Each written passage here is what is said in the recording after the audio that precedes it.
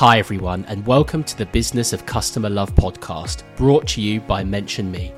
I'm your host, Simeon Atkins, and thanks for joining us today.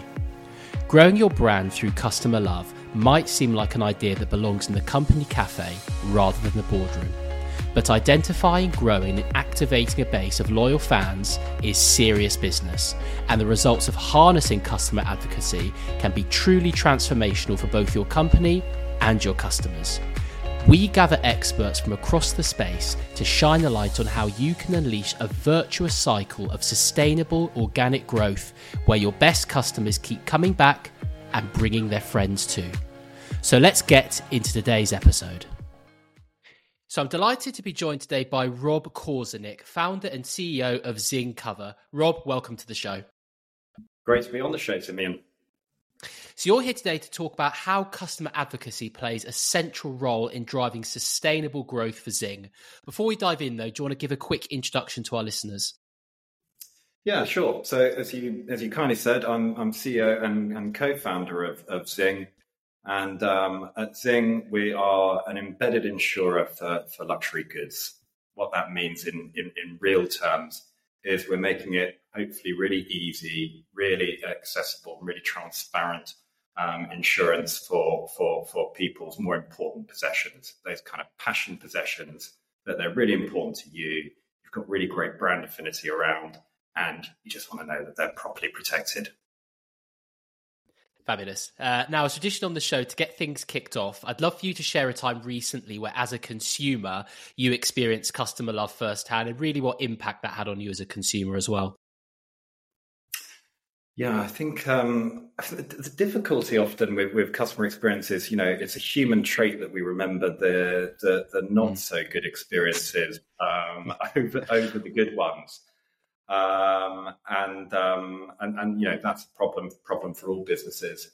I guess my thoughts go back to about this time last year. I was moving house, and everyone knows that that's an incredibly stressful time.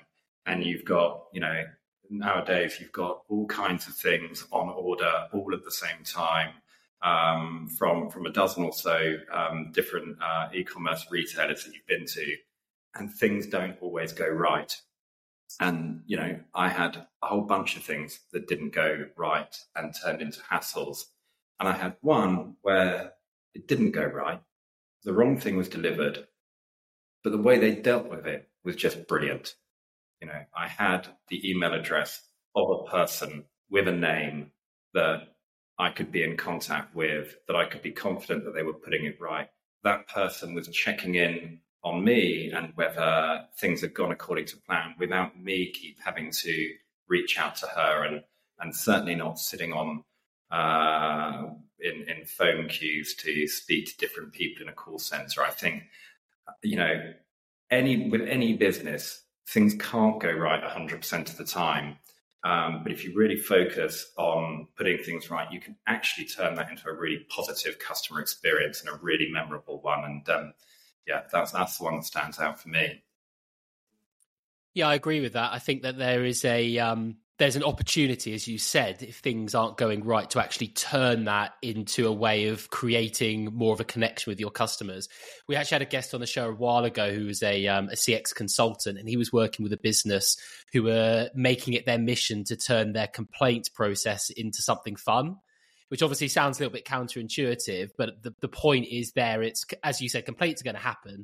It's just inevitable, unfortunately.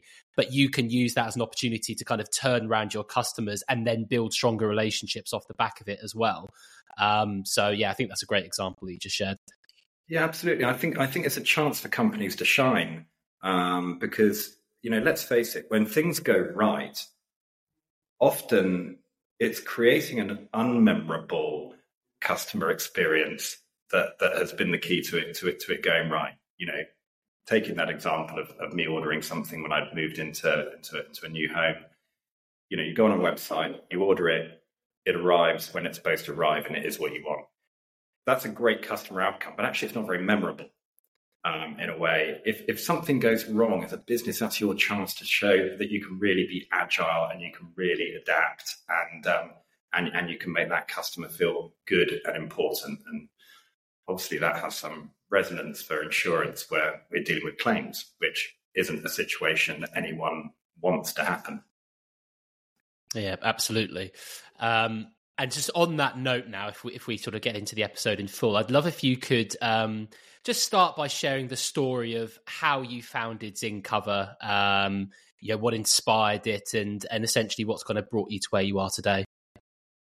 Yeah, absolutely. So my background prior to Zing was working in the insurance industry for traditional insurance businesses.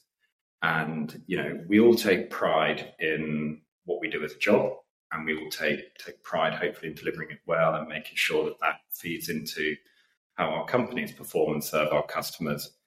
But let's face it, in insurance generally often doesn't have the best reputation. And, when you're at that, dinner party and conversation turns to, what do you do for a living? It's not often, a great conversation piece saying, well, I work in insurance. You don't have a rally of that's fascinating or that's great or I had a brilliant experience with insurance. And that, in a way, is part of the challenge we bring into Zing of how do we turn all of those negative perceptions around and create something that has the ability to really impress people and to think, God, this isn't what I thought of insurance. This doesn't fit with my stereotype of what insurance is. And for us, that was, let's look at our customer. If we're in the business of ensuring important possessions for our customers are buying those things from retailers where they're making a really intentional choice of retailer and making a really considered choice of brand and product. They've put thought into it, and it's something that they're excited to acquire and excited to own. And our mission is to respect that, first of all, throughout their insurance policy and when it comes to a claim, and also not to sully that. So to take the hassle out of it. Because let's face it, when you've bought something that you're really excited about, really passionate about, what you don't want to do is then think, I've got to go home and find out where my insurance policy documents are and call it.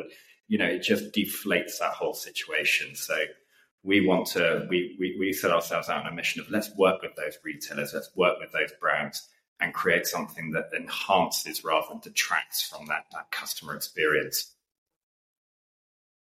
Yeah, really interesting. And you've got a fascinating business model as well. Very unique. You were explaining it to me the other day.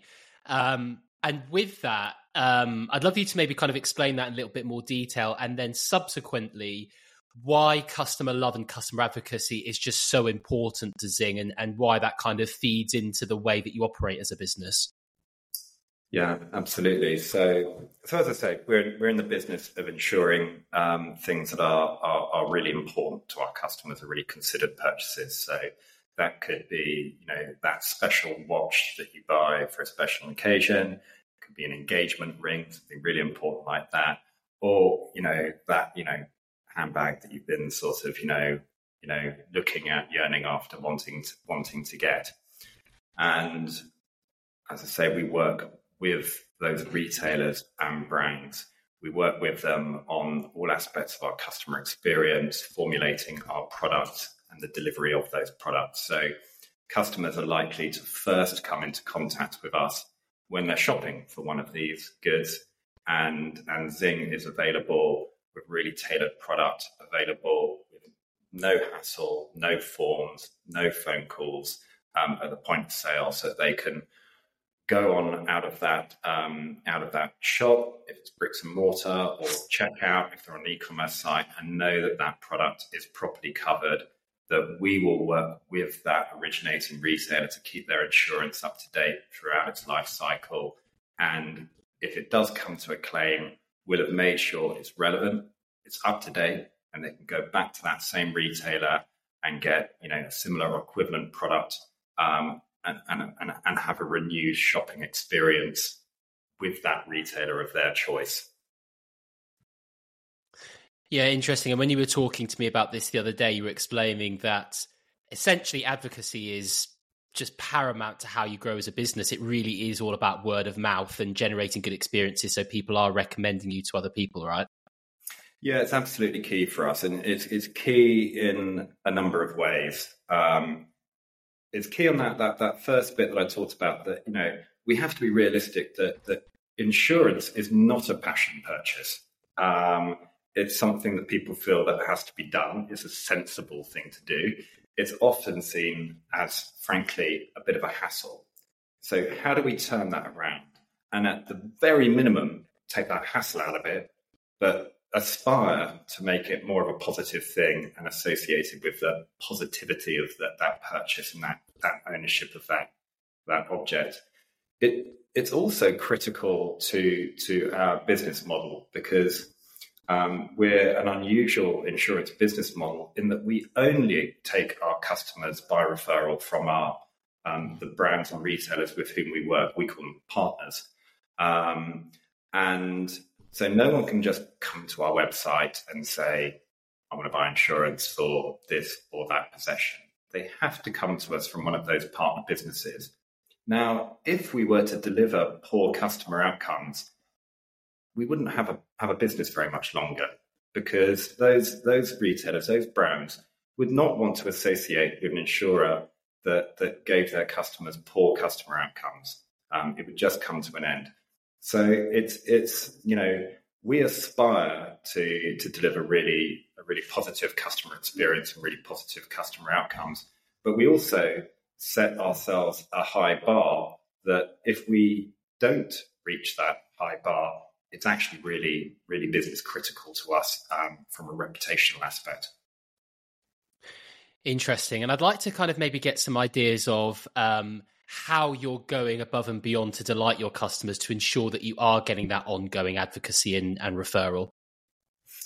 Yeah, absolutely. And it comes into all aspects of what we do. So every customer communication, every product, every email, every user experience, we have to test it and test it and test it, because we're in the business, and to us, we live and breathe it every day. But we have to remember that that's not the case for our customers or even our partners.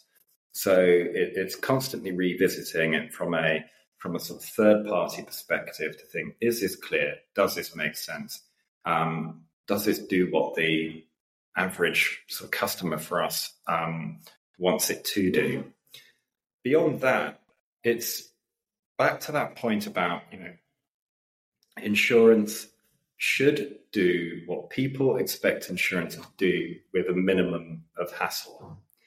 And so, again, that's what we aspire to.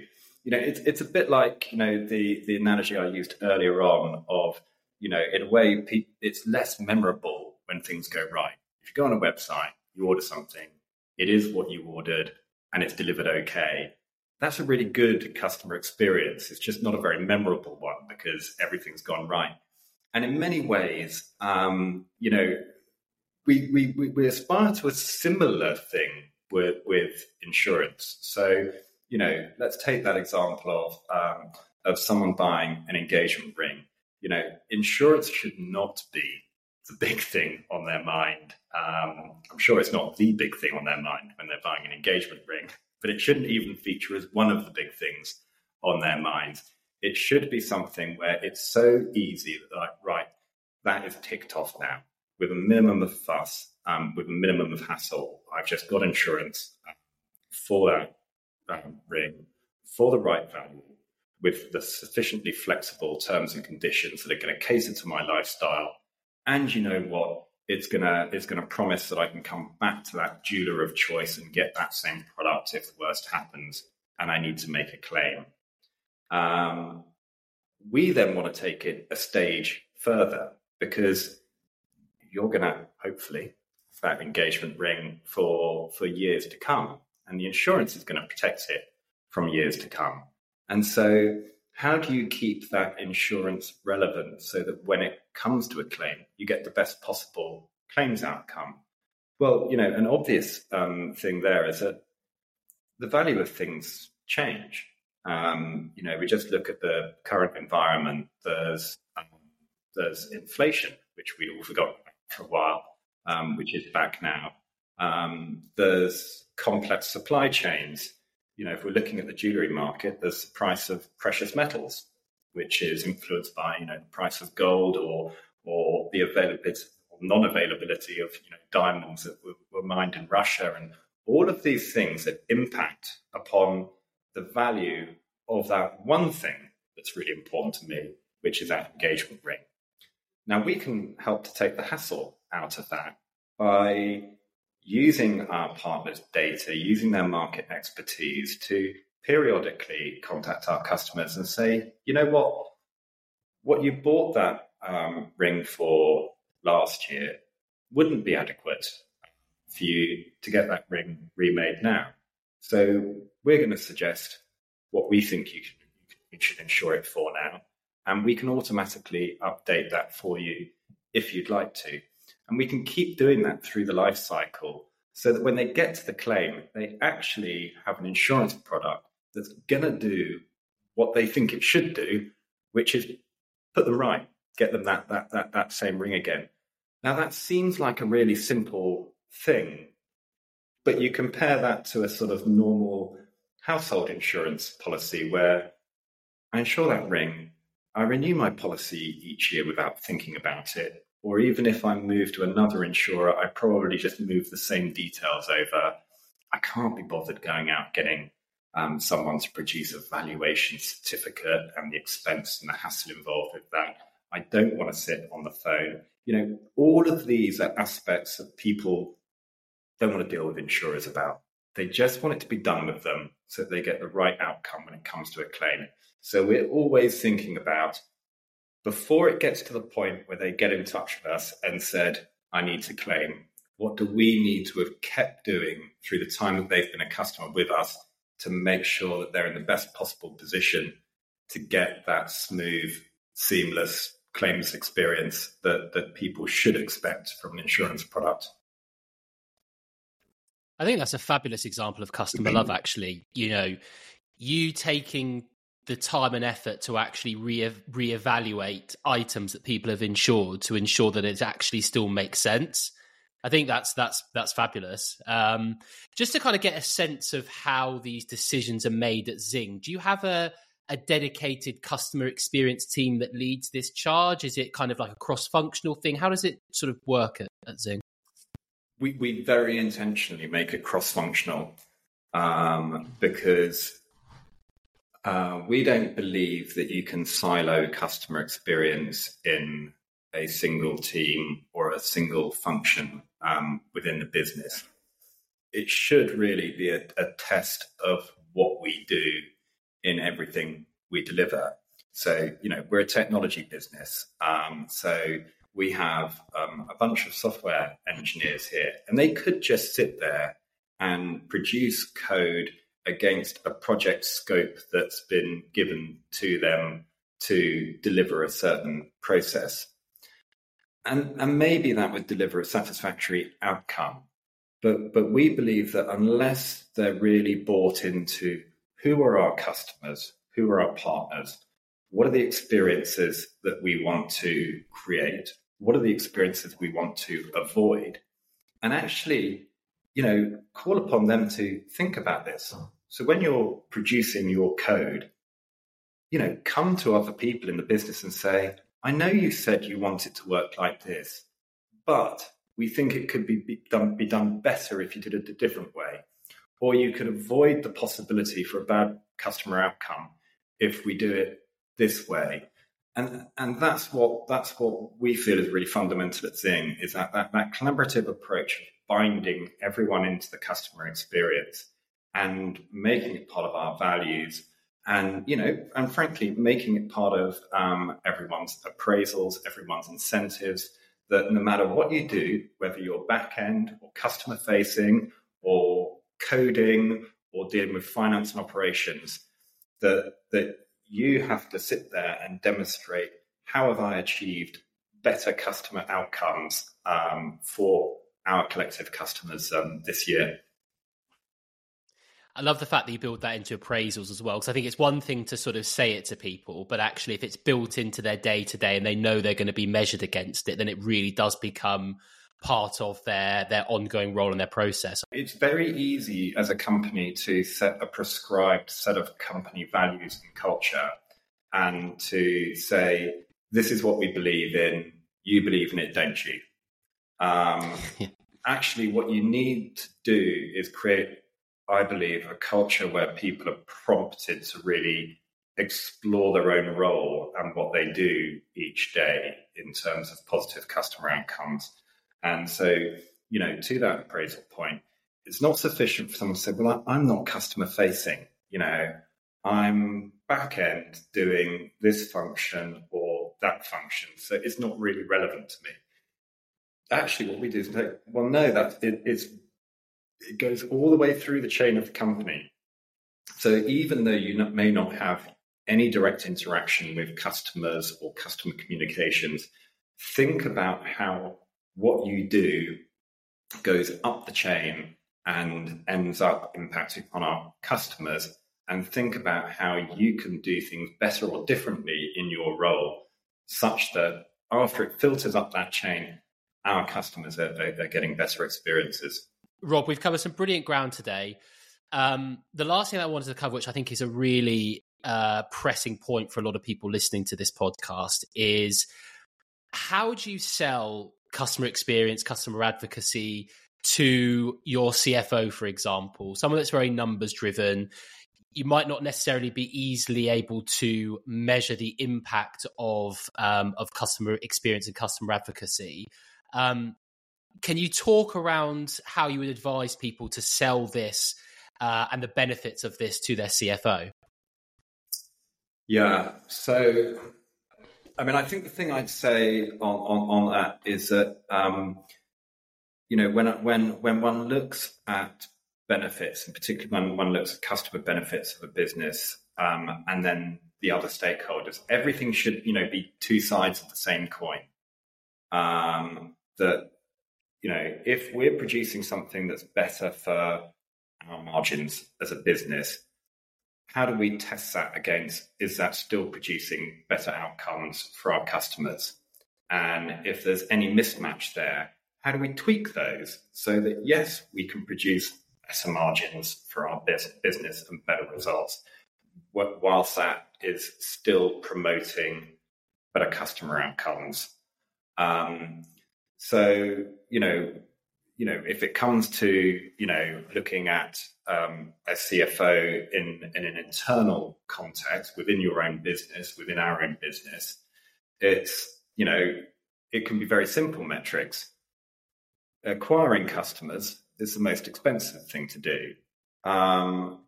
If you retain customers, it's generally showing that you've got good customer experience and good outcomes. So doing anything we can to keep our customer retention rate high is good for our margins, because we've gone to all that effort to acquire a customer. Let's just make sure we hold on to as many of them as we can. So that's a good example of, and a pretty obvious example of how, that's good for someone wearing a CFO hat, and it's good for someone wearing a customer experience hat. I suppose one of the things we have as a business at Zing is, because we're working with third-party businesses, those partners I refer to, those retailers and brands through whom we acquire and then continue to service our customers, we have the same dynamic there. We might be speaking to someone in a sort of customer experience role in those businesses as well, and they're thinking, yeah, this is a great way to reduce friction around people making high-value purchases, because they've got that extra confidence of knowing that the insurance isn't a problem. It's not a hassle. I can just get it. They might think, yeah, actually adding Zing in is a great way for us to have better post-purchase engagement with our customers as well, because, if we take that simple revaluation example I used earlier, that's another meaningful touch point for our partners as well as for us. From a CFO perspective, though, again, they've got the same thing, that they've spent a lot of time and resource to acquire those customers, we're looking to acquire kind of the same customers as them, but for a different product or a different service. So how do we create a collaboration that produces better outcomes for our customers? They're getting access to more relevant insurance really easily delivered. That insurance is being kept more relevant. We're actually diluting the customer acquisition cost, though, because we're working together to deliver two products that work well together to that same customer. So you're diluting the acquisition cost. Take it through to the claim bit as well, which of course is fundamental to what we do in insurance. From a customer point of view, they don't want to be dealing with a household insurance claims call center that has been dealing with, a stained carpet one moment and then someone losing their engagement ring the next moment. Those are two very different scenarios, both in terms of the product and the emotion involved. What that kind of customer generally wants is, okay, we've gone through the checks, your claim's been validated. Now we're going to put you back in contact with that jeweler you originally chose. We're going to work with them and with you to make sure you can get that ring remade and that this is almost becoming a renewed shopping experience for you rather than a claims experience. Great story from a customer experience point of view. From a CFO point of view, it's a repeat sale for that jeweler. So again, you're tying in, benefit from a financial point of view and in terms of everyone's margins and better customer outcomes tied to the same process. So that's my advice. Just look for those natural synergies between what makes commercial sense and what actually delivers better customer outcomes. Rob, it's been an absolute pleasure having you on the show. Thank you so much for joining us today. Thank you, Simeon. You've been listening to the Business of Customer Love podcast, hosted by Mention Me.